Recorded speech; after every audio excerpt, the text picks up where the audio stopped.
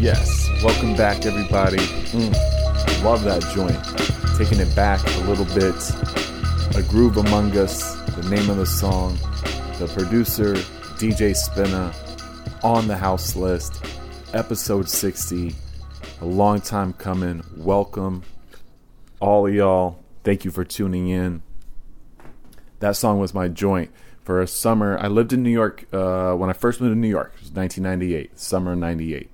And that particular song that we kind of opened the show up with was, low-key my anthem that particular summer. I was working at a record store, and I lived in the city with a bunch of dudes in a big apartment on Broome Street. And the living was easy. It was a different era. I was a young man, and I was exploring the city and getting into all types of stuff, and it was a good time. And that was kind of like my anthem. And produced by none other than DJ Spinna. So, yes, here we are on the house list. Where do I start? There's a lot to talk about here, a lot to cover. It's the 60th episode, which I think is a milestone. Every episode is an accomplishment, I'll tell you that. You already know, if you've been listening, if you've been tuning in, that, I've been doing this a little over a year now. I do it for the love. So, I talk to people that I know or have worked with in the past, or a combination of folks in the music industry, artists, and so on and so forth. Spinna is a guy that I've known almost since the beginning of me starting kind of working in it, or feeling like I was working towards something. I think one of my first reviews I ever wrote for Herb Magazine was maybe in 1996, I think is when I first published a review, somewhere around that time. And I know I wrote a couple 12-inch reviews for the Jig Masters, his group, with the MC Criminal. And I think I did, a couple. I'd have to dig back in the stacks. But that's my first time, writing about them. From that point in time, I somehow connected with Spinna, and we started communicating like in the late 90s. And, over the course of the next 20 years, like, we've collaborated in a lot of different ways, both with me writing stuff. But the first music video I think I ever really properly worked on, and I co-directed with my dear friend Wendy Morgan on the August of 2001, was the Jig Masters Don't Get It Twisted with Sadat X, shot in New York City, shot on 16mm color film, on their seminal debut, Infectious. It was the first time on that shoot, that was the first time I ever met Sadat X. So some of you guys even know that obviously me and him did 2 full-length albums together. We toured all over the U.S. and Europe together. And on those 2 albums, Experience and Education and Black October, the the kickoff song, the first song on both records, produced by DJ Spinna. Experience and Education was God Is Back in Town, and Black October was the title track. And I was in the studio with both of those guys, incredibly talented, unbelievably, masterful at what they do. So I was privileged to see them record both of those songs. And we talk about it in the conversation. Some of you guys know from my label, essentially a semi-defunct Female Fun Records. But the second record I ever did was DJ Spinna Compositions 2. So that was around the time of the, Don't Get It Twisted, it was maybe the year after that. I think around 2001, 2, around that time. And we went on to do 3 different composition, sort of instrumental EP compilations of DJ Spinna's. All great. I would seek them all out if you can. They're on his Bandcamp too. Digitally, you can find them on Spinna's Bandcamp. And I'm going to circle back to that too, because part of the reason why we got together to talk, even though I've been trying to link up with him for a while, we found a great reason to talk, which is the digital re-release, really for the first time ever, streaming and digital version of Infectious, the Jig Master's, seminal debut, like I said, from 2001. So we talk a little bit about that. I try to talk about a lot of stuff with him. And the thing is with Spinna, it's so funny. We have worked together in a lot of different ways, and he's been so generous and helping me along the way. And he's just an incredibly kind and generous person to anybody he's working with. But yeah, okay, so the point I was actually trying to make there was that if you go to djspinna.bandcamp.com, you can get that Infectious reissue. Now, it's never been available digitally before, so it's a great way to peep that out. There's some bonus joints on that.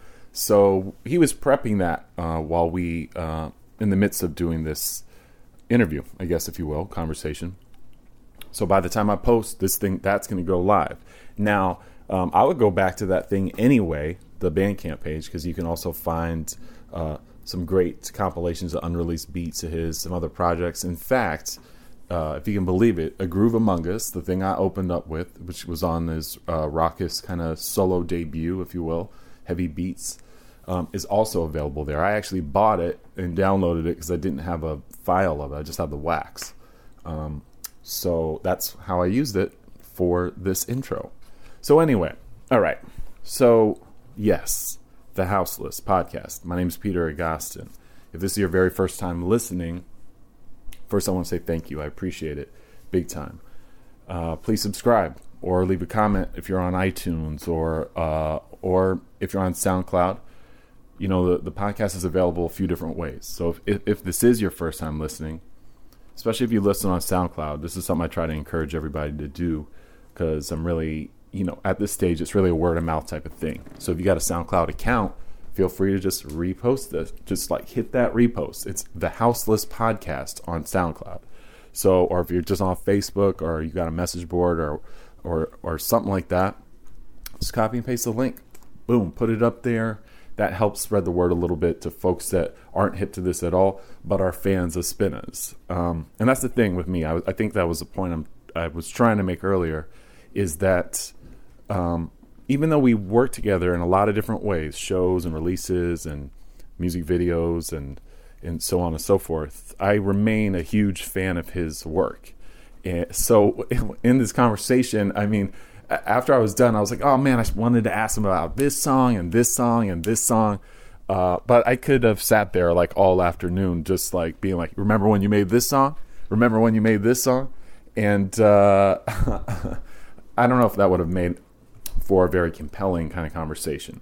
So in our talk, I try to cover a lot of bases. So I think it's good.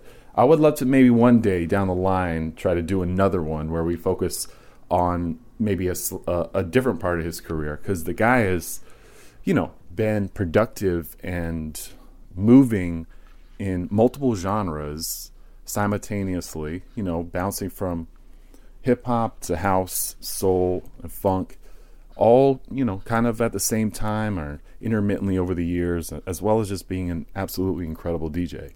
So a lot can be said for that, and a conversation can go many ways.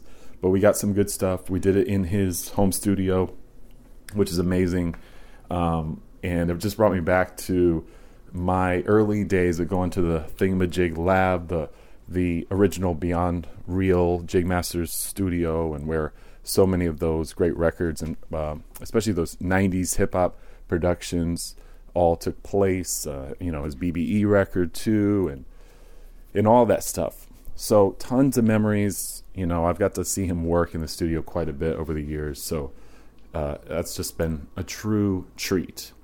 Let's see, what else? I did want to say a couple things too as we move forward towards this conversation. I wanted to send a shout out to this dude, DJ Hussa, who is in Alberta, Canada, who I know has been listening, great supporter of the show, kind of, out in the cut, and he's been pushing the show, reposting it and stuff a lot, and giving us some good feedback. So I just want to give him a shout out. I've been seeing a lot of new people in different kinds of places in the country and overseas checking it out. Of course, to top the list, almost every episode I post, Brooklyn, New York, ranks top with the listen. So any of my people in Brooklyn, and I have a strong sense that this particular episode will garner a lot of people listening in the Brooklyn zone, being a native son of Brooklyn himself, DJ Spinna. So, yes. So, yeah. Also, if this is your first time listening to the podcast, there's some great companion episodes, I would say, if you feel like going back. So I did Sean J. Period, another great producer of that particular era that me and Spinna kind of cover in the first half of our conversation. That's episode 17. If you haven't listened to that one before, it's a great one too. My man Geology, who I've done a bunch of stuff with both of them together. That's episode 18. Dame Funk, episode 22. If you just got that Serato record, we did a collaboration with Serato, Spinna, Dame Funk, and myself. That's called Fresh Air. Control vinyl for Serato. So anyway, I'm going to stop talking and let you guys enjoy this conversation. Episode 60 of the Houseless Podcast with me, Peter Gossin. Every episode is edited and engineered by CJ Stewart. Shouts to him. Thanks again for tuning in. I'll catch you guys on the outro. Don't forget, Infectious is now available. djspinna.bandcamp.com. Look for the Jig Masters Bandcamp as well. You can find it. And let's get into this conversation with the one and only DJ Spinna on the Houseless. So, this is, to find a place to even start in a conversation with you too is there's, for me personally, there's like a million reference points. Because now in this year, it's like I've known you for over 20 years at this point in time. Is it over 20 years? Well, to my knowledge, if I'm not mistaken, I wrote a review for either Shandon or actually Beyond Real, the 12-inch in Herb magazine. I think it was the first. Wow. And you obviously know when those records came out. 96. Yeah. So I think that we started communicating shortly, around that time, because you basically, when you were putting those records out, you ran the record label for the most part, yeah? Yeah, me and Krim. Yeah. So Beyond Real. Beyond Real was me, Krim, rest in peace to G-Man. Yes, G-Man. And my boy Dwight Willisey, who I went to college with, and once he graduated, he went on to work at East West Records and then Capitol. Oh, wow. And now he's at Atlantic. So we just pulled in his resources and G-Man's resources. G-Man was, at the time, he was working, or had just finished working with the Roots and Geffen Records. Really? So yeah. I didn't know G-Man was an A&R or something? He was in promotion. Him and my man Colin was there, and he left the company, and we were a collective of heads that basically use all of our abilities and access to something as simple as mass mailing, like Right. stamps and stuff Right. like that, whatever, like the promo list for college and Right. whatever it took to get the records, optimal promotion. How did you meet those guys? Okay, so Was it from gigs? Oh wait, so so Dwight, college too, right? so Dwight Willisey and I, we went to college together, and I actually used to do all of his. He's part of the Phi Beta Sigma fraternity, and I did all his parties. So you went to college in Binghamton, New York, in right? Binghamton, yeah, Nice. upstate New York. Right. Um, So that's really where it started, kind of, right? yeah, As far as getting a grasp of like record labels. yeah, pretty stuff. much. I mean, I did college radio. Mm-hmm. And for 4 years, and I was and parties pretty Right. much like every weekend or every other weekend. So the parties up there, what, like house parties, frat parties? It was primarily frat parties Right. and sorority parties, fraternity sorority Right. parties, and occasional club, because there was a small club off campus In as town. well. Yeah, in the town. So. Right. It was called Scandal. Classic. Yeah, and a lot of after parties for shows and stuff like that. Were you Spinna then? I was Spinna then, yes. Dope. Yeah, I was. So going back to Dwight, he already knew that obviously I was a DJ, and Jig Masters, while I was in school, we were recording a lot of demos and shopping to labels and getting rejected, and he was aware of all of that. So once he left college, graduated, and started working for the labels, and then I left like a year later and started to still trying to get a deal. He actually was one of the people responsible for us getting a demo deal at East West. Oh wow! Okay. So we almost got signed, Jig Masters, and back then it was 3 of us. It was a 3-man crew. It was me, Krim, and Ammo. Ammo left. Are there songs that must exist with him? Yeah, on, right? actually, yeah, there is. The actual first recording, Jig Masters recording, was a song called "Execution" that was featured on the Bomb, yes. hip hop magazine. Right. Dave Paul, right? If I'm Yeah. not mistaken. Yeah, and Which is not to interrupt you. That's pretty interesting because there weren't a lot of New York artists, if maybe any, on that. It was like very West few. Coast. Yeah, I remember Peanut Butter Wolf and Right. Charisma had a track on there. Right. They're probably the only group that I can recall that actually made, Peanut Butter Wolf anyway. Right. Ended up doing Stone's Throw Records, Right, and right. and I have a little bit of history with him as well. But that Bomb Hip Hop compilation happened shortly after I graduated, and then the second Jig Masters record appeared on this compilation for Freeze Records. Oh, interesting. So what was that? What was that song? I don't remember. Yeah, that was a while ago. It was a while ago. I think it might have been called Step Off. I gotta check my records. So we had a little bit of, traction Right.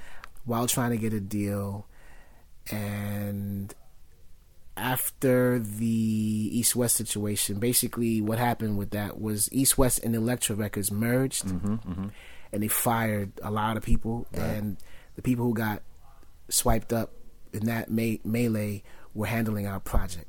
Yeah, so that's a classic industry story, Yeah, right? so we got, dropped. And this was a time when East West had like Das Effects. Right. They had Adolf the Assassin, who was now Aguilar Bishop. Right.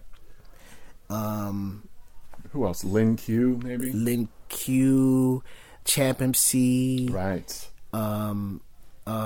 Supernatural had a single Yeah. out at the time. Does this explain the Das Effects Spinna remix? Absolutely. Yeah, absolutely. That was a result of that. So, long story short, Right. frustrations, years. I mean, we shopped to everybody. We almost had to deal with Profile Records. Delicious Vinyl was interested in us at one point.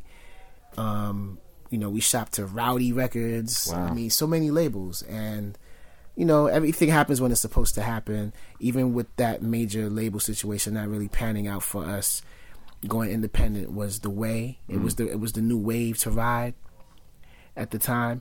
So Yeah, I mean that was the birth of the 12-inch kind of era of records too. Yep. So we decided, hey, let's just go independent, press up some records, and see where that goes. And the rest is history as far as Jig Masters go. And then I had some success with a big DJ record, with the Everybody Bounce Rude Rhythms experiment. So the one thing I never really explained about the name Rude Rhythms was the name of the DJ crew that I was part of in college. So it was me, my man Daddy Culture, aka Nkanza, who handled the reggae, and my man DJ Arch, who we all went to college together. We were all in school together, and we pulled together and became this DJ unit. Were these guys like city guys, or did you just meet in school? Yeah, we met in school, but as it turned out, we all were from Brooklyn, right? And had a lot of mutual friends, right? That we would find out later that we're all connected in some way. So you're born and raised here in Brooklyn, yeah, born and raised in Brooklyn. Do you have siblings too? You have a couple of siblings, yeah? Yes, I have now. From my mom, my sister, and my deceased brother, and outside of my mom, 3 other brothers. Yeah. Yeah. And you actually know one of them. I know Vaughn very well. Yeah. That's my People on the Stairs connection. Because every time People on the Stairs come to New York City, for as long as they've been coming, it's, Thess, Double K, myself, Vaughn, and like a couple other dudes will all go out after the show and hang out. We'll actually all see each other before, at, and after the show. Like, right. That's my dude. I love that guy. He's a kind, cool dude. Yeah. Was also in the Don't Get It Twisted music video. Absolutely. Yes. Yeah. Yeah. See, that's the thing too with you. It's like there's not only are there so many releases too with first of that era. There's a lot of chapters to your career as DJ Spinna. There's even this college era, which a lot of people don't really know about because it's just a lot of it's pre-recorded stuff for you. Yeah. But the whole Beyond Real mid-90s before Infectious, like there's like a stack. I mean, you guys were, a very prolific label or a group of guys releasing music of that time when there was a lot of other labels. It was like the era of the indie underground record label. Too. Yes. We had Macon Records, yes, which was the home of legendary Jean Grey at the time. Pumpkinhead, rest in peace to Pumpkinhead. There was Guess Wild Records, of course. Guess Wild Records. There was Hydra Records. Right. They operated a little bit more on a bigger budgets or whatever, but they existed. Then you had the whole Co-Flow crew. What was the name of their label? I think it was called Official Records. Yes, Official. With the first few. Yes, exactly. Yeah. Yep, Official Records. Yep. And Bob's thing, Fondulum. Yep, of course. Fondulum. The Raucous era too, which was like the kind of powerhouse muscle in New York. We had Rorschach, Mr. Complex, and J Live. Wow, man, it's crazy when I think about that time. I almost feel like it is underappreciated, but it almost feels like it didn't exist because that era. I mean, not too many people survived it and are relevant today. Right. And there were hundreds, man, hundreds of releases, and it was crazy. It was. I mean, what's interesting too is that you produced stuff on most of those labels too. Most or worked with. Right. Natural Elements. Like I worked with a lot of those people. Yeah, and of that era too. Yeah, I mean, you were a go-to producer in a way, or would you say that, or was it like more just of the community too? I would say both. I would say I definitely had a wave that I was riding between, say, like 96 and 98, 99, when I was really super relevant in the hip hop production world, and you could walk into Fat Beats and see like tons of records produced by myself on the wall or whatever. I was living it up. How were you managing your time back then? I mean, you must have been making. I was music an animal. every day. I was an animal. Like my schedule was literally like get up at like 6, 7 in the morning. I'm more of a morning guy creatively, and just bang it out all day, And my crib was the studio, and it was a constant rotation of people in and out of there. And, right. it was hard for me to have a personal life. And I think that's where things started to slow down when I did, try to have somewhat of a life. Yeah, but I mean, I still peep everything that you're doing now. Doesn't seem like you're any less busy now than you were then, in a way. I'm definitely not less busy. I'm more spread out. It's not as condensed in hip hop world per se. Back then it was like straight up for 4 or 5 years straight. I was going hard on the beats. Yeah, and it was primarily rap. Yeah, it was. Yeah, I mean, even beyond just working with all the people of that era, and I worked at Sandbox. Of course, you remember Sandbox, right? So when I first moved to New York in '98, and I worked at Sandbox for a short period of time, and that was that time when people were selling 50,000 copies of a 12-inch, or more, or whatever. I mean, I don't know what J Live's Bragging Rights did. That was like a record breaker, I think. Yeah, that did a lot. That sold a lot of units. But even like Complex, like Visualize, I remember that was a big one too. And I'm sure the Beyond Real stuff were, you were pumping them out. We did really well. I think Beyond Real first single, I think we did move about 10,000 copies of that record. And that's part of the reason, the decline of sales is part of the reason why, years later, it was the end of an era, really. Right. Raucus kind of capped it. Right. And it almost feels like when Raucus fell apart, that whole scene fell apart in a way. Right. Because we just had so many outlets. We had radio that supported the scene. We had, shows and showcases, Unsigned Hype. Right. We had a lot of print media. Lyricist Lounge. I mean, there was so much going on. Jig Master's got Unsigned Hype in the Source, right? Actually, we did. Yeah, we got Unsigned Hype with one of the Biggie issues. Wow. Yep, he's on the cover. That's a lot of Brooklyn exposure right there. Yeah, too. and we got a lot of love. And this was when we didn't even cut a record yet. It was Unsigned Hype, obviously, and we got reviewed off of a demo tape. And I want to say it might have even been the demo that we produced during the East West demo deal situation. Interesting. Or right before that. So did you have like an album in mind during that time? Because it wouldn't be for another like 5 or 6 years till an album actually kind of surfaced, right? Well, not really. I mean, we had been going into the studio since 91, Wow. Literally 91. I mean, we started in my bedroom producing on an 8-track cassette, Tascam recorder, producing demos, and then, funding our sessions ourselves, in actual professional recording studios. And every era of hip hop from like 91 up until the time we put records out, we followed musically the sonics of what was happening of the time. So if you listen to our batch of music from 91, it sounds like 91. If you listen to 92, 93,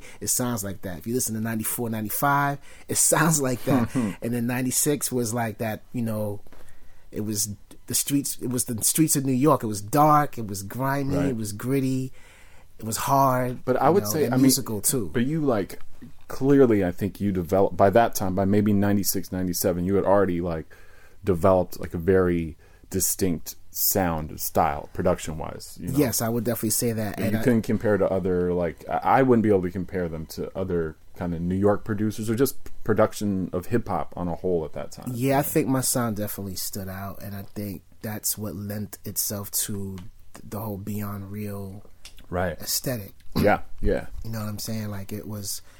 The sound was out of this world, so to speak. Exactly. Yeah. So it was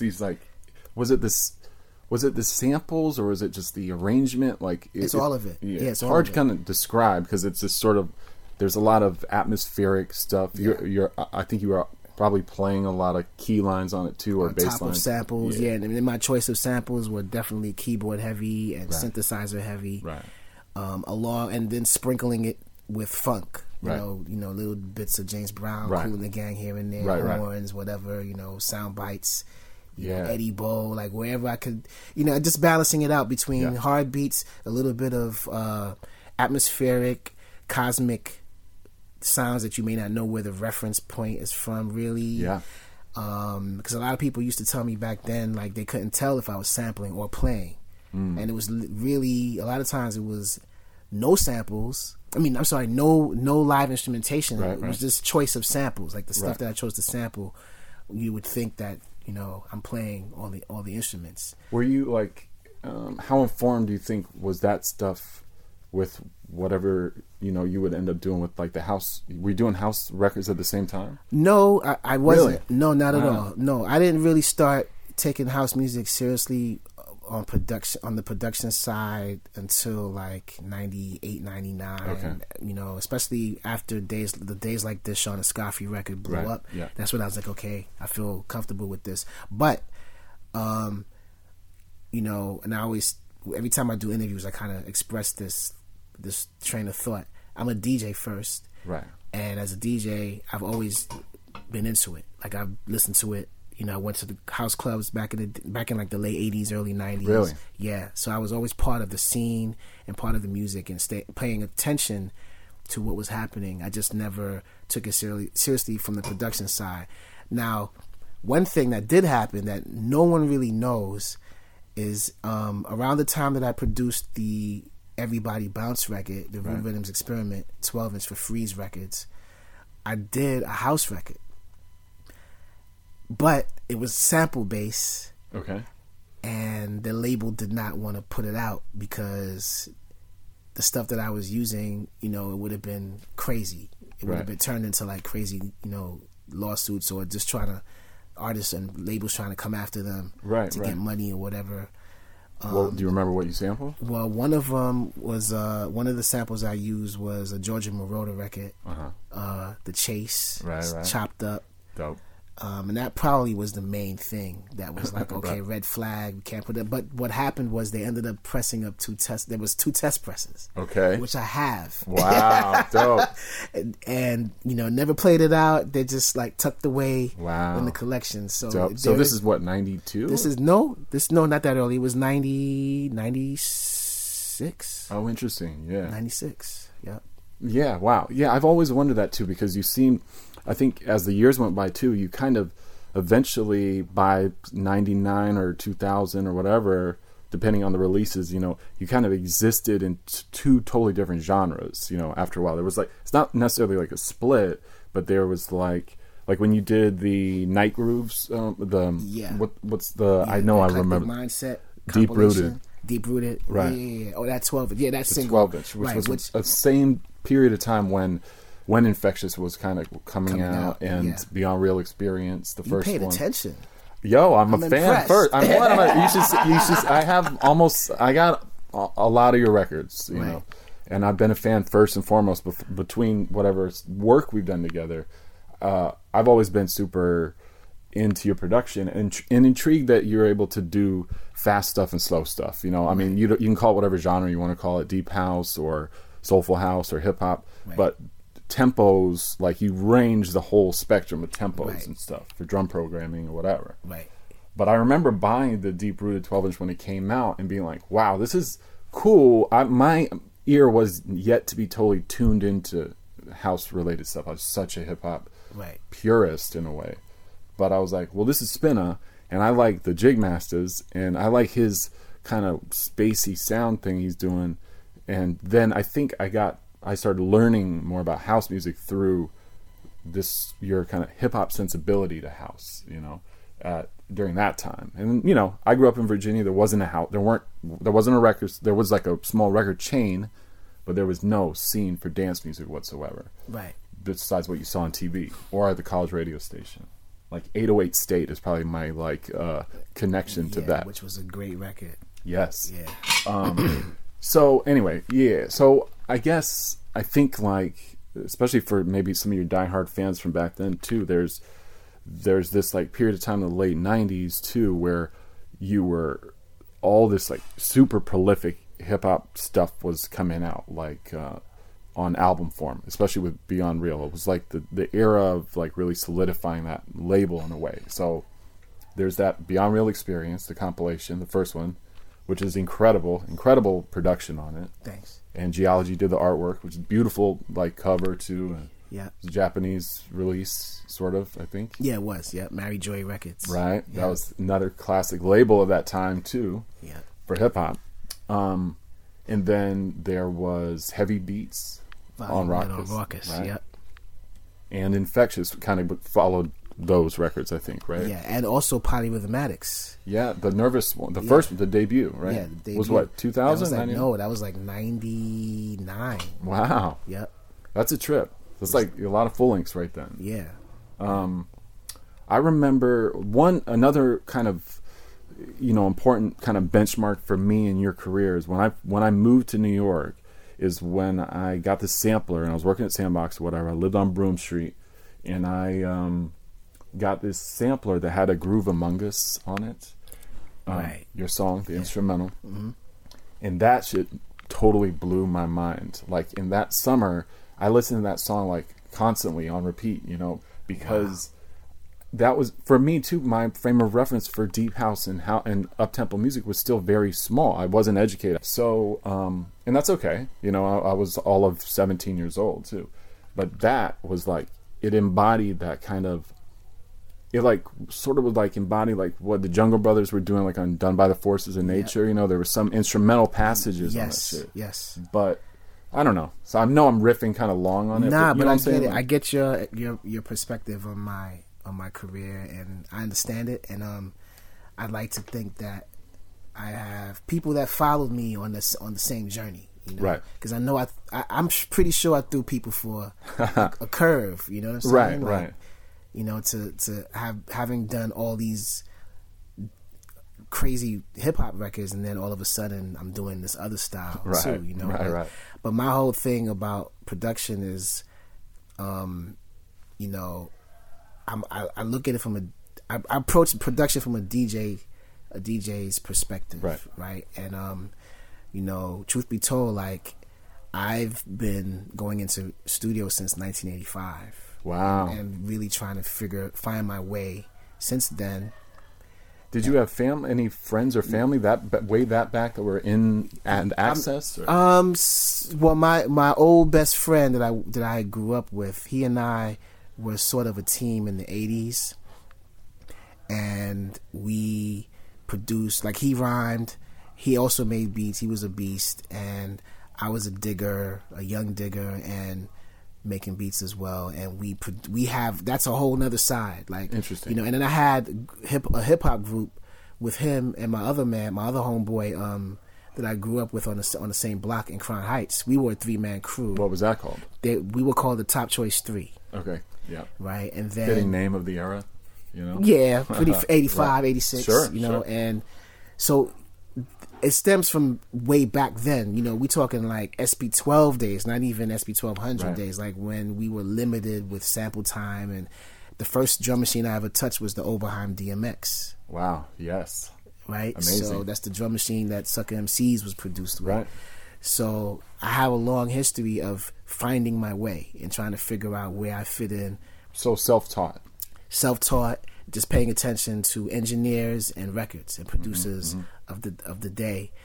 And I had a few experiences with, like there was one record that I co-mixed with my old partner, and basically he got out the game. He became a born again and didn't want to have anything to do with secular music anymore. Sure. So he gave me a lot of his records and moved on. So Top Choice 3 evolved into First Class. So my other homeboy, Boss, who I grew up with, it was me and him left. So we had First Class, and then we both went away to school, and Jig Masters formed as a result of that. But Boss was in Jig Masters first. Jig Masters originally started out as a 4-man crew. Oh, interesting. Okay. Yeah, it was me, Boss, Krim, and Krim's uncle Ammo. So the Unsigned Hype is me, Krim, and Ammo. So Boss, he exited the group around like 92. So I had all these different, incarnations of being part of groups, and Jig Masters is the longest running. And Crim's been in it the whole time. He was always messing around rapping in the 80s, but he started to take it real seriously in the 90s, and he approached me and was like, yo, I want to start this group, and let's try to make some money and some music, and pursue it like professionally, like for real, right? For his side, but actually I was already doing that.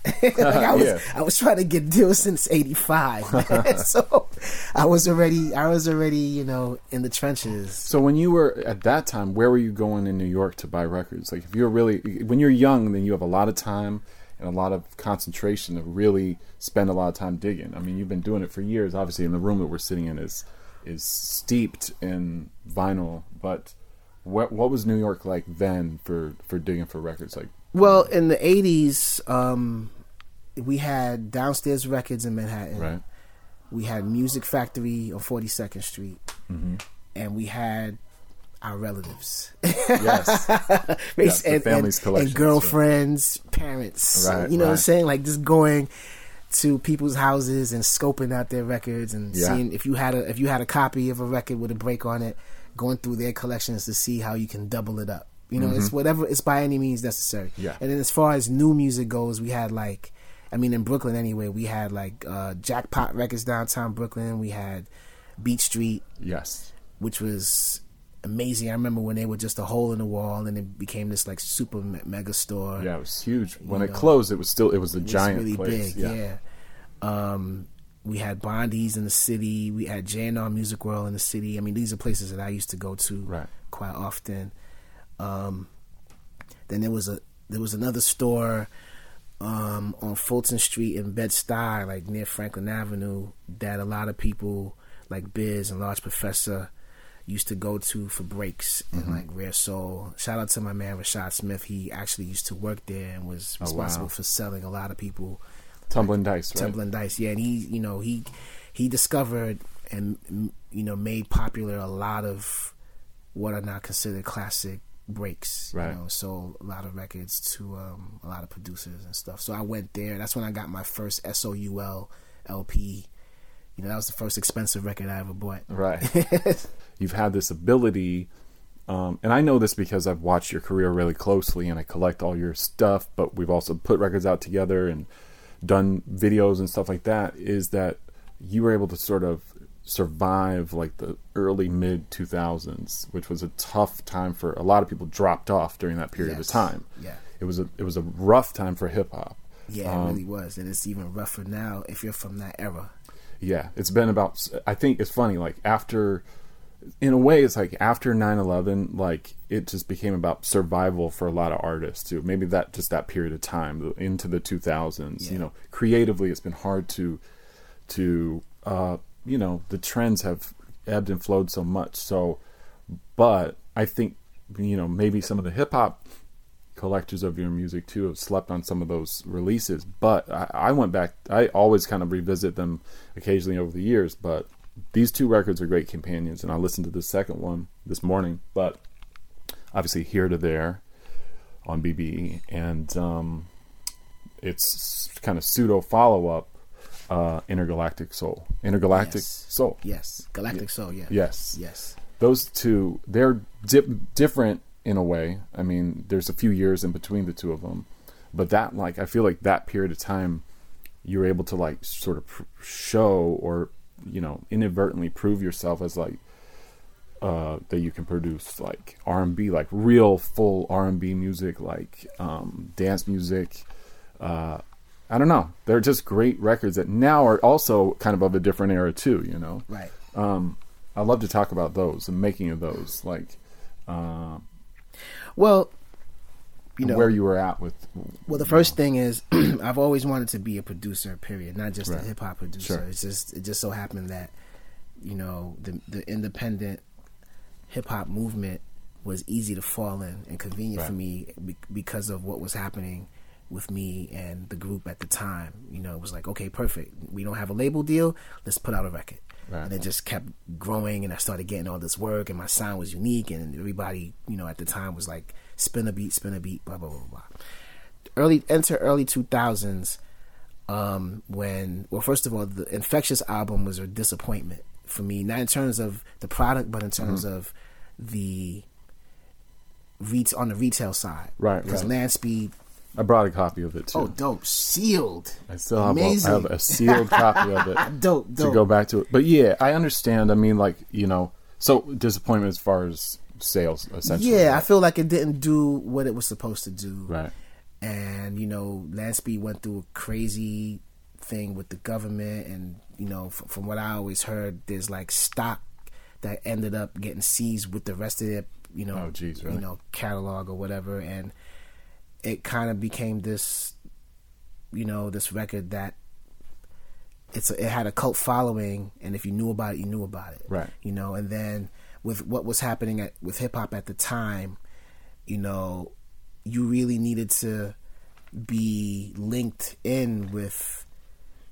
It was cliquey. I'll just be real. For sure. It was cliquey, and absolutely, if you weren't part of certain scenes and certain movements that was happening at the time, you would just kind of kick to the curb, and you didn't really get noticed as much. So I always felt like this record could have been a lot bigger, should have been bigger. But enter BBE. So BBE, right. Big fan. That label, they really love just all around good music across the board. Sure. Known initially for putting out compilations, and then they decided to start the Beat Generation series. Oh, right. Yeah, before it was like Strange Games and Things, right. And, you know, a lot of jazz comps. You know, they basically got like all the tastemakers, like the Giles Petersons and the Patrick Forges, you know, people that pushed the envelope musically to compile music, make these compilations with, you know, obscure records and records that basically like paved the way for certain scenes, certain genres, or whatever. So they decided to come up with this series. They came up with this series called Beat Generation, where they had producers that, you know, they admire produce albums outside of what they're expected to produce musically. So they had initially it was just the first one I think was Pete Rock, right? Then Dilla, I think King Britt, and then myself, right? And then they went on to do there was a Will.i.am one, Jazzy Jeff. But you know, I was able to really give people a bigger scope into my musical palette with that record. So I gave them a little bit of hip hop, a little bit of, I guess, quote unquote neo soul, and some house, you know, and a new jazz broken beat, because I was going to the UK a lot. Right, and Broken Beat was on fire at that point. Fire, yeah. And those records, they're great records. Yeah, you go back and listen to them now, they're like pieces of art. Exactly, I think so too. Like Mad Libs, that DJ Rel's like, incredible, really, incredible. So that was the beginning. And then the Galactic Soul album was really just a continuation, of that. Right. Because if you look I mean, Infectious had a certain like kind of sonic quality as a producer, and then Here to There, I think is one more step up, like as far as where you were going with just the. I don't know, like the kind of finer, the nuances of like, you know, of production. It wasn't gritty, but it wasn't like flat or, you know, pandering. It was in the middle. You know? I think it was in the middle. You know, I one thing I've been blessed with is the opportunity to work with incredible musicians, to help me further embellish like my thoughts and my ideas. You know, so I was working heavily with Tickler, Victor Axelrod. Oh, that's right. Yeah. Around between Jig Masters and Here to There. My boy Salon, you know, Angela Johnson, you know, and other people, you know, like Eric Krasno from Soul Live. Yep. Rest in peace to Ronnie Jordan. He was actually on one of the Sean Escoffi records, and he's on the Oversoul 7 record. You know, surely. And of course, that the famous Blue Note remix joint. And I co-produced some stuff on one of his albums, the Brighter Day album. You know, cool. We actually went to Boston Bear Mountain studio, and we were locked up for a few days, and you know, we produced the record. You know, a couple of joints on that record I was involved with.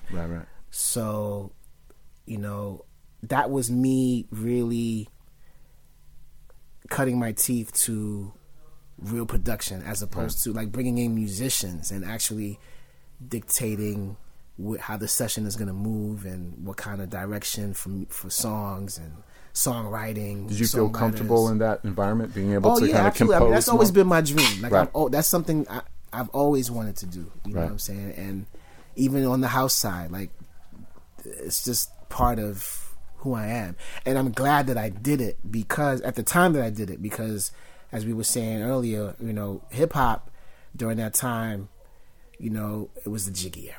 Right. Yeah, absolutely. So if you didn't want to be necessarily part of the Jiggy era, you had to do something to stay afloat. Right.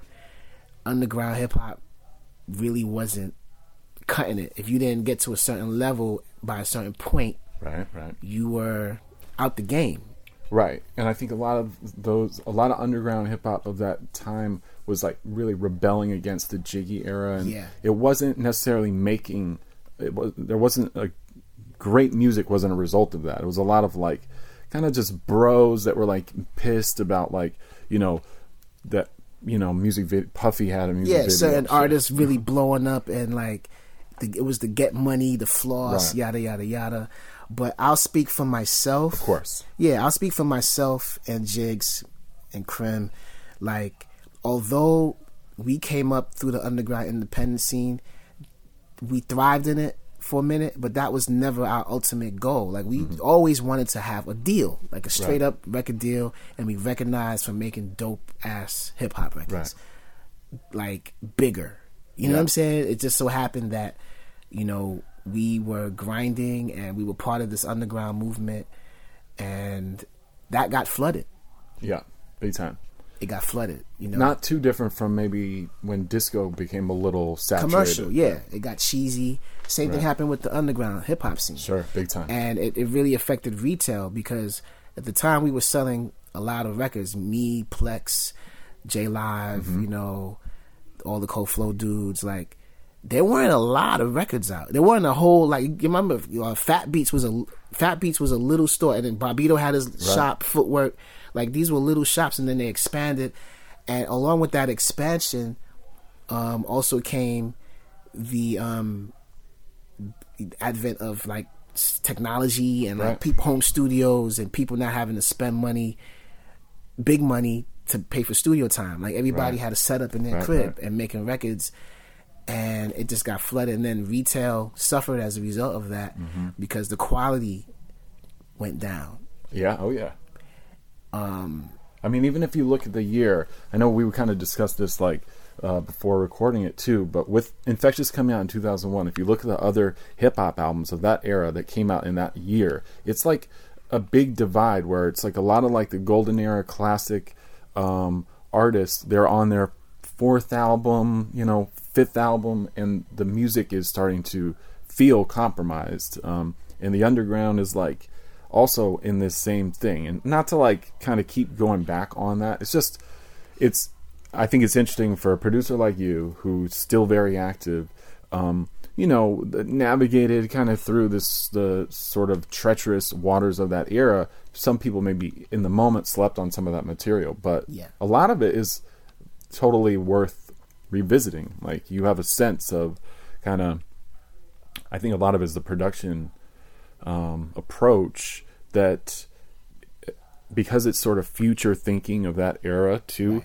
that it's people are can still kind of catch up to that sound currently, you know? I mean, you know, we always wanted to, I always wanted to make timeless music, right, of course, you know. Obviously some records will have more of an underground sound, but that was the mode of the day as well, you know. If you listen to, like, if you go back and listen to certain records that even like a Premier made, you know, back in the like J. Rue era, the Group Home era, Gangstar, you know, third and fourth albums, that was the mode.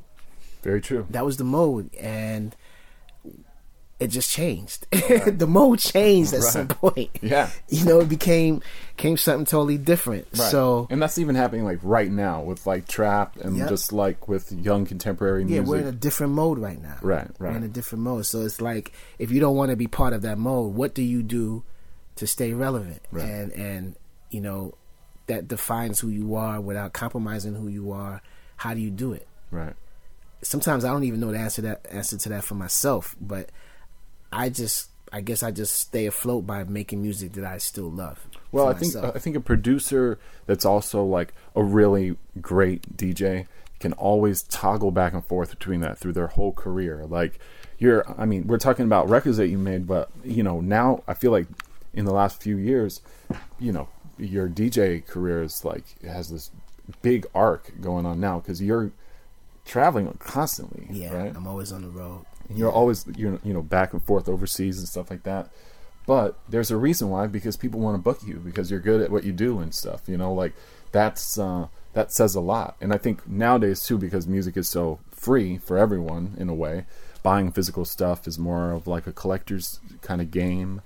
That, you know, shows are everything. So gigs seem to have more value than they did, you know, 20 years ago in a way. I don't know. I could be wrong. No, there, I think but you're right, and I was told, as things started to turn around with the .com boom, you know, in the late 90s, early 2000s, when you had all these startup companies and websites, and then that bubble busted.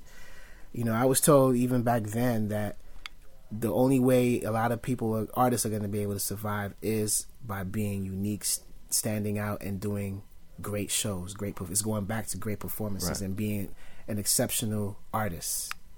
You know, there's no room for mediocrity anymore. Like you can't make it. You just right. won't make it. Even with social media, like, I think sometimes social media is a gift and a curse. You know, obviously you have to go out there and self-promote and push. But there's so much information, like constantly getting right. stuff thrown at you, and the only things that stick out are special things, like special, people that have something to say, be it positive or negative, but right. as long as it stands out, that's what's making it now. Right. When did you meet? How did the Stevie Wonder thing come about? Wonderful. Okay, so that's obviously a very special event now. Yes, right? yeah. But there's a story to it. Yeah, sure. Absolutely. There's a story. So, initially, the very beginning of it was a small party celebrating Songs in the Key of Life at Baby Jupiter in 1999. Where was that club at? That was in LES on like Orchard Street in Lower Manhattan. And it was me, Barbito, E-Love, and I think Cool Marv played. And it was great. It was small, but it was a beautiful vibe. And my wife, Keita, she and I, at the time, weren't married yet, but we were working together. She was promoting and throwing parties, and we decided, let's brand this and turn it into a full-on Stevie Wonder celebration. And Bob was on board as the co-pilot with myself, and we did it at Filter 14. And I just remember, and this was 2 years later, this was 2001, there was a line down the block, right, and the room was packed, and it was like a spiritual journey. And from there we just, you know, kept it going, and right. it just keeps growing and growing. And was there a club called Shelter? Yes, I went to the one at Shelter. Yeah, so Club Shelter is, at this point, they're more of like an institution, primarily known for house, right? But they had venues at the time, and we kind of, because of my relationship with Timmy Regisford and you know, back then other people that were involved with the club, we were able to do it there several times. And one of those times Stevie Wonder called in.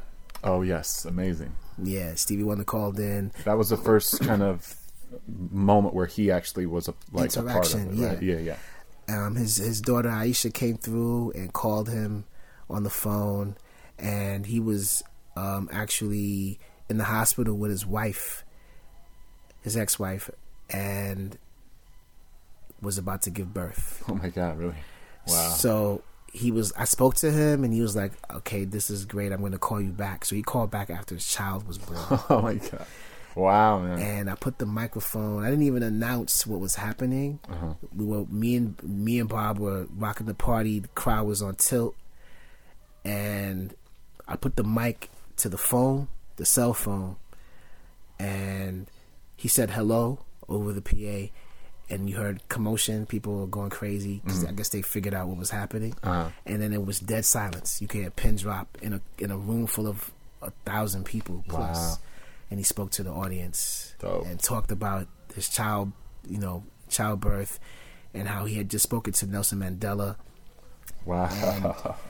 And his son was named Mandela as a result of that conversation, which is Mandela's name. Yeah. It was. I think that moment shook me to my core more than the times where he actually showed up. Yeah. Well, you were a part of his kid being born. It's like you were there with him, obviously. Yeah, it was amazing. I still can't believe it happened sometimes. Yeah, that's a trip. That's dope. And then meeting his son later. Wow. And one time we hung out, me and Stevie, and him and his driver picked me up in an SUV, and I get in the car, and two of his sons were there, and Mandela was one of them. And I was like, wow, so this is the one that was born.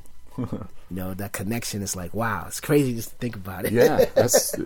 That's incredible, man, because now he's come to the party a handful of times, right? Quite a few times. I mean, once in 2 times in LA, twice in New York, and 1 time in DC. I'm sure a lot of people have seen the YouTube clip where I'm cutting up funky drummer James Brown, and he's singing behind me. That was at one of the DC shows. And you guys have hung out? Have you hung out outside of the party? Yeah, a few times. I mean, actually, man, I've done quite a few things with him that people are not aware of. Like in Highline, at the Highline Ballroom, I believe that was like 2005. He actually had me like rock with him on stage. Like I was his beat. Wow. I had my MPC 3000 on stage. Wow, okay. Providing beats, and he was on keyboard. It was a Harper's Bazaar event. This one tiny picture that survived from that show. The pictures weren't allowed to be taken. My wife actually got yelled at by Stevie's brother. No pictures. Whoa. But she snuck one out, and I had posted it on my MySpace page. Oh shit! Back then. So you were playing beats live on an MPC? And but it was programmed. It was programmed. Okay, pre-programmed. Right. But I had the beats rocking, and he's just jamming over. He's performing. He's doing songs. Like, he told me what songs he was gonna do. Oh wow, man! And I had to program beats in advance and have it ready and I had a turntable too, and a mixer. So I think we did. And Dougie Fresh came out. Dope. And did a beatbox over one, and I was cutting up like the Fresh at the end of Change the Beat. Oh my God, really? Wow, it was definitely an experience. Like that was crazy. Yeah. And at one point during the performance, I actually almost came to tears and broke down on the stage because I had to lay out. He invited Aisha out on stage to perform with him. They did a Nancy Wilson ballad or something, and I had an out of body experience where I'm standing on stage watching it, and I jumped out of myself and looked at the whole thing, and it was like, what the hell is going on here? Like, I'm on stage with Stevie, and they're doing a ballad. He's doing a ballad with his daughter, and I'm on. Like, what is going on here? This is not happening. Yeah. And I almost started crying.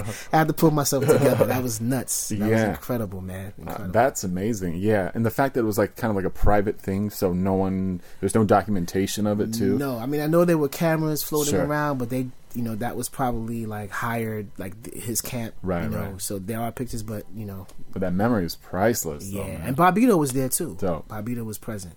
So. That's incredible. Now how do I follow up that's a tough one to take, but I want to talk about just more of your club presence. And, well, there's a couple random things I wanted to ask you. I used to work at the Knitting Factory on Leonard Street in downtown Manhattan. Across the street was a room that you held down for a hot while. What was that place called? Peppers. Yes.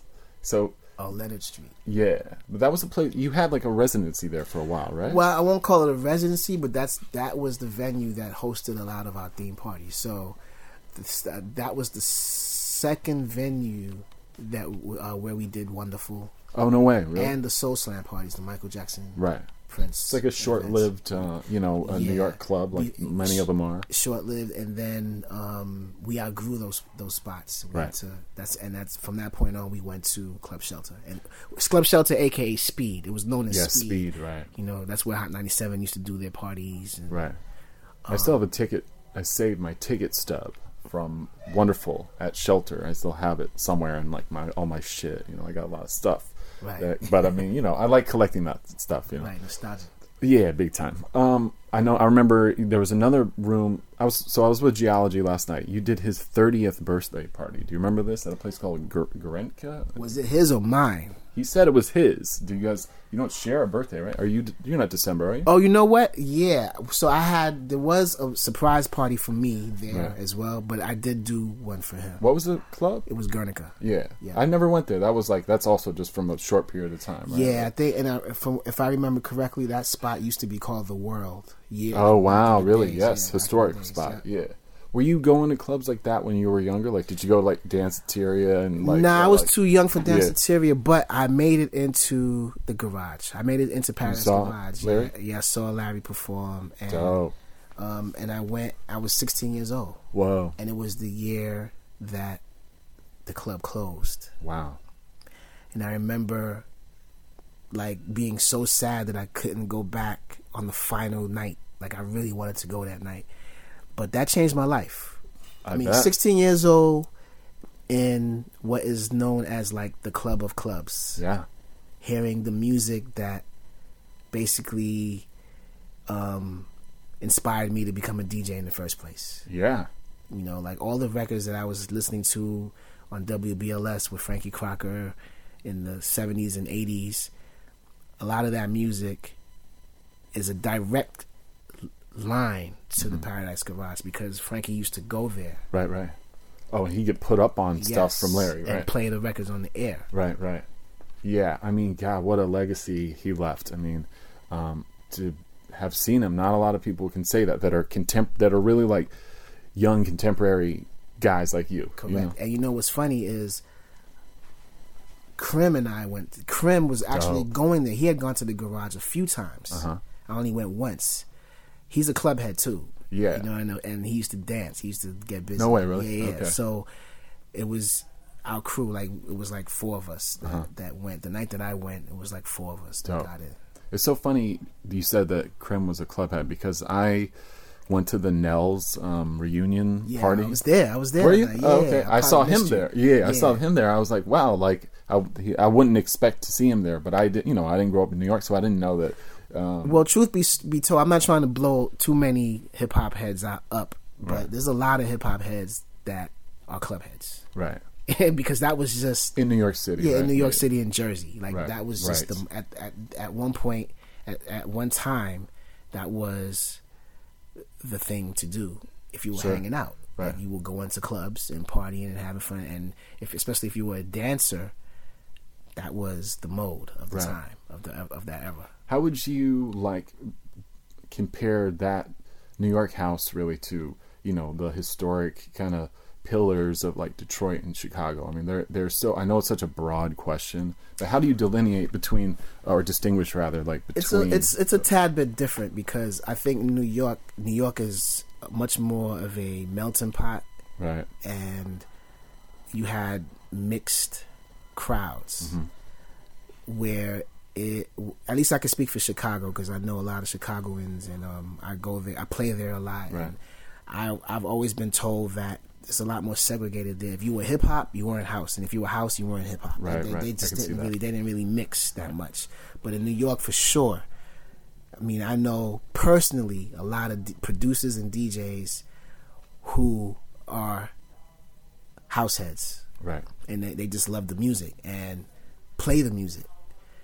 Clark Kent, shout out to my big bro Clark Kent. Like, he produced a few house records, but Really? yeah, absolutely, like remixes. Right. His most famous one is probably the Chubster.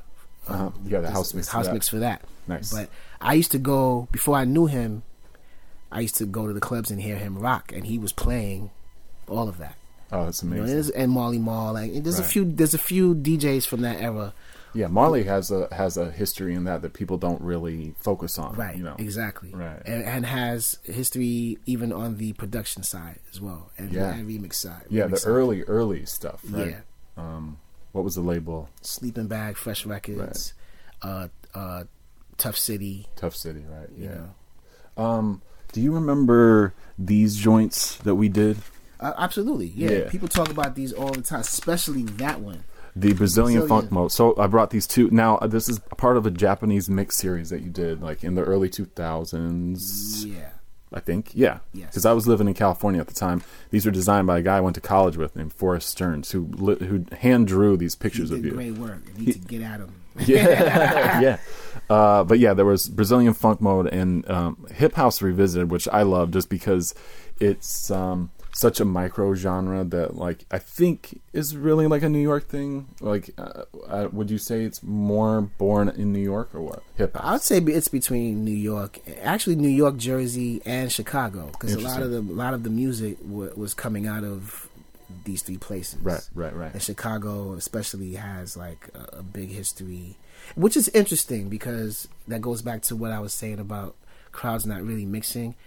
I'm curious to know, even for myself, like, how did those records come to be if the crowds didn't? I think house was just bigger than hip hop in Chicago for the most part. Right. I think that's really what it is as a movement. Right. Yeah. I mean, it was created there. Yeah, would you it say? started there. Yeah, it started there. Yeah. Yeah, I think, Chicago and New York are so different in many ways, like with the scenes and how both genres have evolved over the years too. But to be able, not a lot of people can pull off a hip house mix. I mean, you did it masterfully here. Thank you. Well, I mean, this. I followed it heavily. Did you? Yeah, I followed it and paid attention. I mean, and not for nothing, I know that there's a lot of artists that didn't really like their music being remixed into house. Right. And some of it was kind of cheesy, but some of it is actually good. Yeah, definitely. And tasteful and soulful. So exactly, if you pulled it off right, you would have what is now considered a classic. Right. So I tried to basically compile stuff that. I mean, there's a lot of joints on both of these, especially the hip house one. There's like 40 joints, and it's all vinyl too. I mean, this is like pre-Serato. Yeah, this is of course. Serato. Yeah. Doug Lazy. I mean, these Lazy. were records that were kind of accepted on both sides of the fence. Queen Latifah Coming to My House was a big record. Yeah, it was huge. That really started the genre probably in a way. Yeah, KY Stomp, that was a novelty kind of record, but it was played heavily at Zanzibar by Tony Humphries. It's a classic record. Yeah, I'm looking at the list right now. Yeah, there's a lot of Joanna's on here, Freak It, crazy. Yeah, Pal Joey. Now, Pal Joey is another producer who kind of mirrored.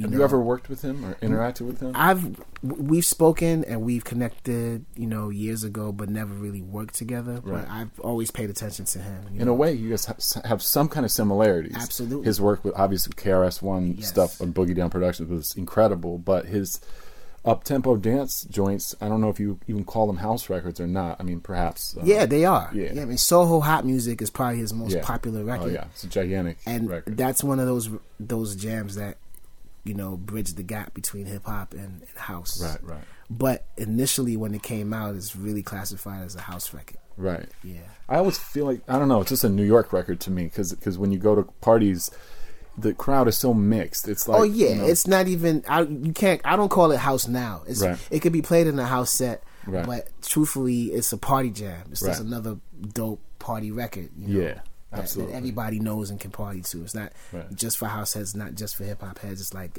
right in the middle. Right. So with those mixes, those are were Japanese releases.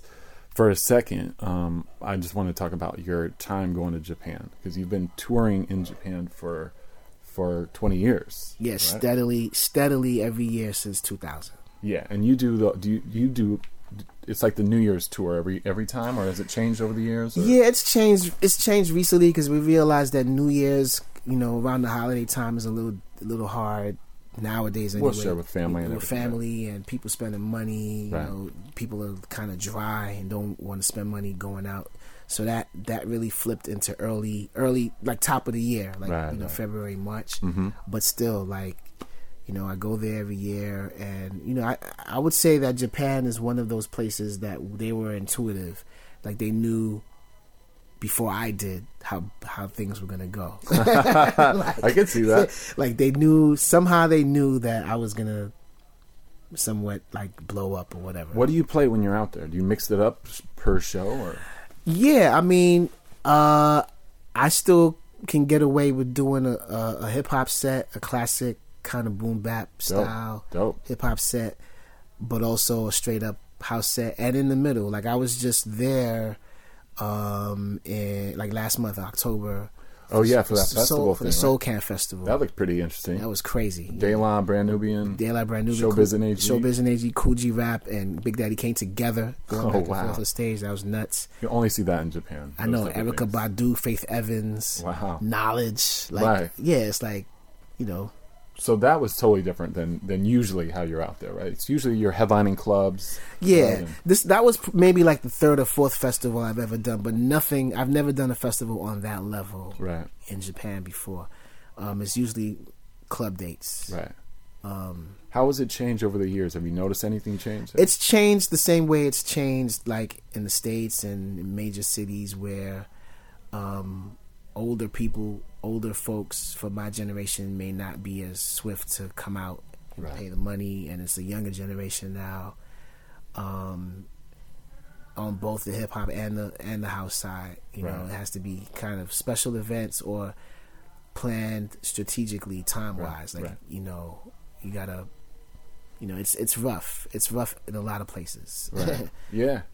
Yeah, I mean, but the fact that you can keep it moving though is a testament. It is, the industry is getting harder and harder. I mean, the economy and the world as a whole is like in such a compromised kind of place nowadays. It's terrifying and sad, but that you can kind of still get out there, that says a lot too.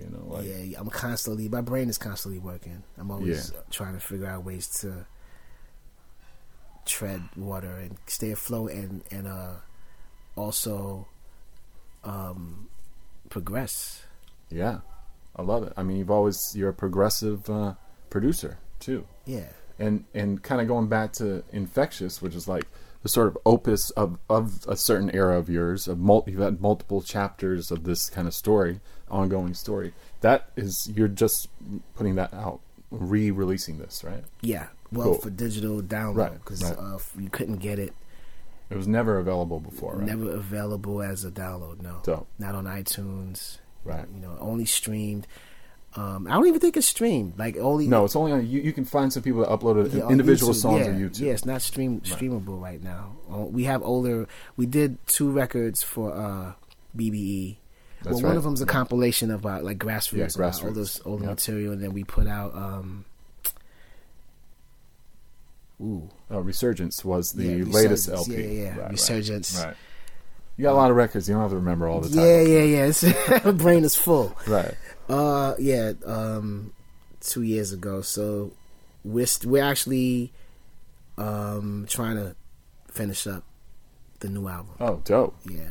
It was supposed to be out this year, but life got in the way. Yeah. So next year. We're working on it for the top of the year and just trying to make it classic. Dope.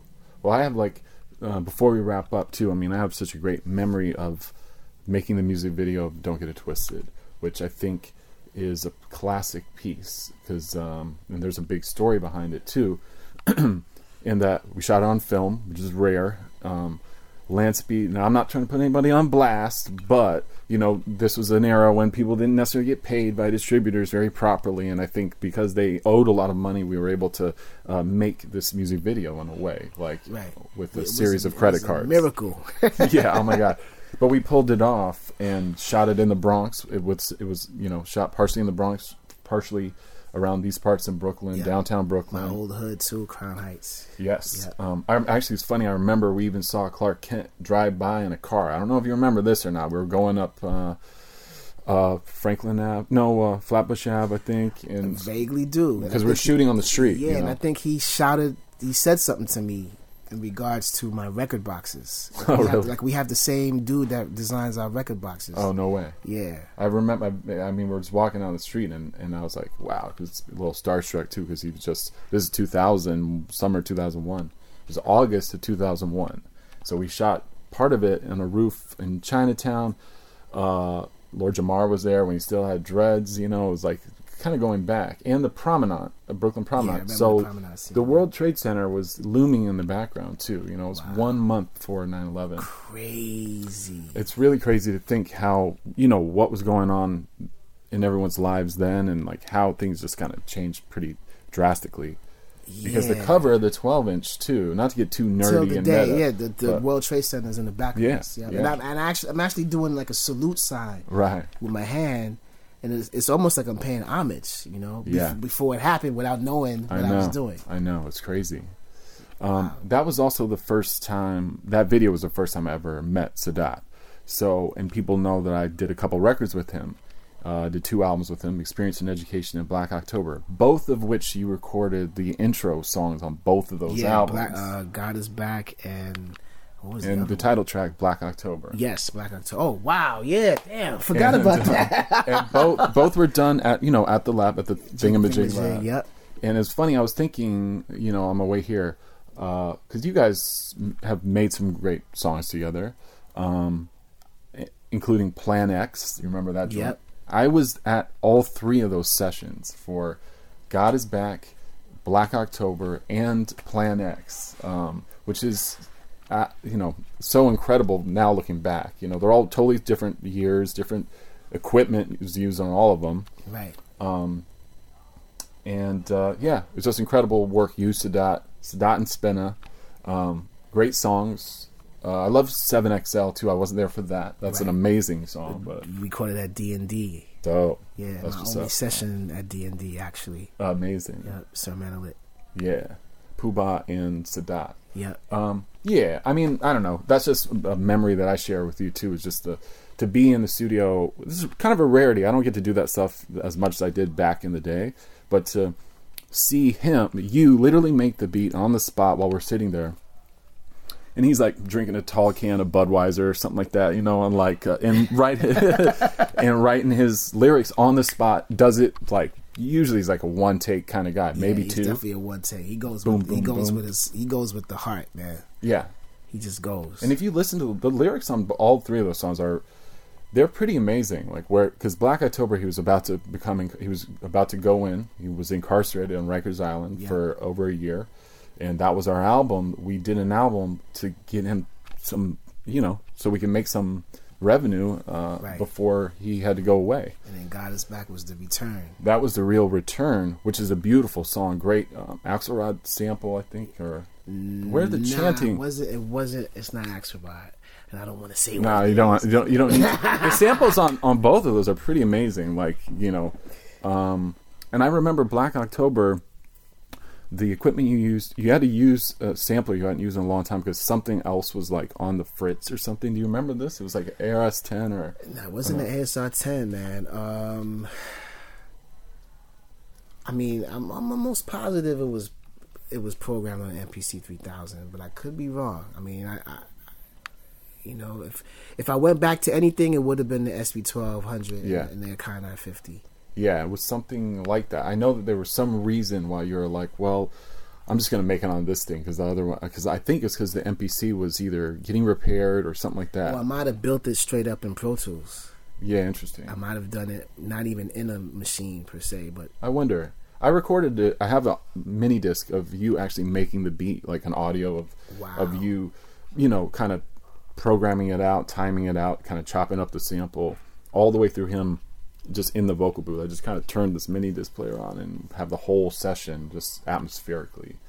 But anyway, man, I could ask you a million questions about these little things, but it's just a testament to the fact that first and foremost, I'm just a huge fan of your work, you know, and I've always felt very honored that we could do some records together, and that you kind of like sort of led me into the biz in many ways. You're like gave me a lot of first chances, you know, first time I really helped and directed like a real music video. You know, it's the second record I ever put out. You know, the first one being this MF Doom record I did, but compositions too. It's funny, really, not to get too tangential, although that's my thing. Really quickly, before we wrap up, we're about to wrap up. This Special Herbs one, which I put out, it says there's a track called Coriander, which says from the covers of DJ Spinna. Do you ever remember what? Are you kidding me? Do you ever? This came out in the year 2000, by the way. Do you remember? I always heard about this, but I never saw it. Yo, I need this. Well, it's my one and only copy, and it's sealed too. Yeah, so this probably goes for money, doesn't it? Yeah, I think so. I mean, so what's that about? I don't know. I totally forgot. I think I remember way back in the day, but I wanted to ask you if you knew what that was, because it's, you know, there's a couple other people here. DJ Pocket, John Doe, great Atlanta dudes. Sub Rock, may he rest in peace, and then Spinna from the covers of DJ Spinna. He must have either been inspired, or because they're like records that, you know, he produced. But yeah, I think he's an ill producer. He is such an amazing producer. Yeah, his choice of samples, like, I don't know how he hears what he hears, man. Right. But and he's on my bucket list of MCs. So Doom, if you hear this, let's go. Hell yeah. But yeah, I'm curious to know what that's about. Yeah, I'm gonna figure that out. I was hoping that I forgot. I don't even remember if I ever was told. But yeah. Anyway, man. So just much continued success. I mean, I love seeing that things are active. You just put a record out not too long ago. This house joint with the black cover, the Swedish record. You know what I'm talking about? Nope. Yes, even better. And just that you're out and DJing, I think it's a beautiful thing. So thank you so much for your time, man. Thank you, brother. Yeah, thank cool. you very much. Peace. Yes, I want to thank DJ Spinna. Thank y'all for tuning in and continuing to tune in and support this by helping me get the word out. Episode 60 of The Houseless is now done. Each and every episode is edited by CJ Stewart. My name is Peter Agassi. I'm the host and producer of the show. Thanks again. Listen, if you're in the Brooklyn, New York area or New York City in general, on Sunday, November 19th at 4 p.m. till 7, I'll be at the Trophy Bar. I'm doing a record store pop-up with a couple great friends of mine, Sean Rollins, who I actually met through Spinna, and DJ Monk 1. So selling new, used, rare records, dead stock records, CDs and tapes. It's something I do every year or every couple times a year.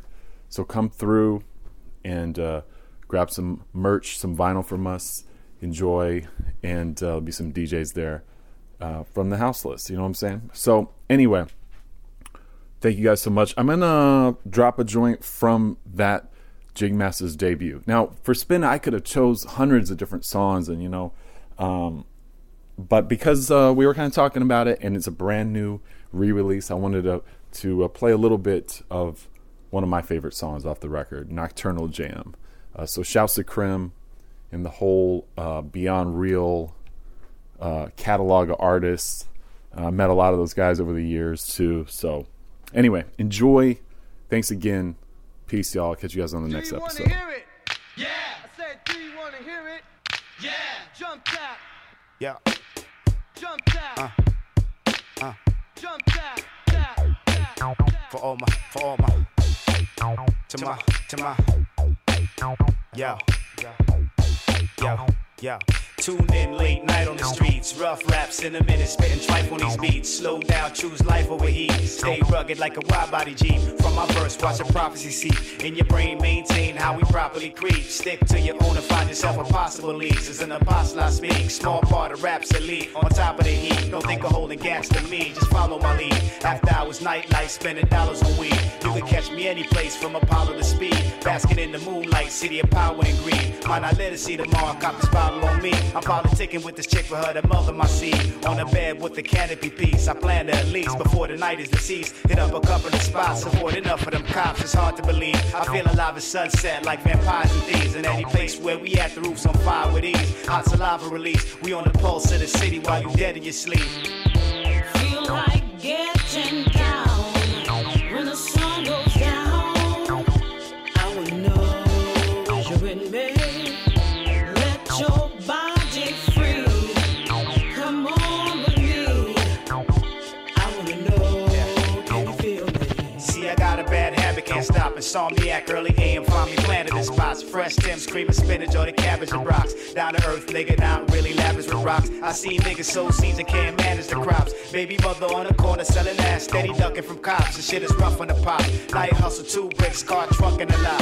While the rich party in circle, New York on the yacht. The have-nots. Yo, you know the planet don't stop. For the less fortunate, they keep their hand on their Glock and hammers on cock. While I drop the grammar that's hot, verbally damage or not, place you in your family plot.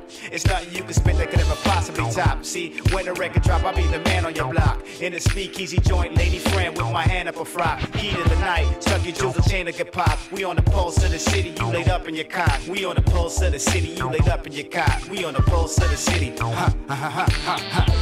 Feel like getting down when the sun goes down. I will know you and me. Tick-a-tock,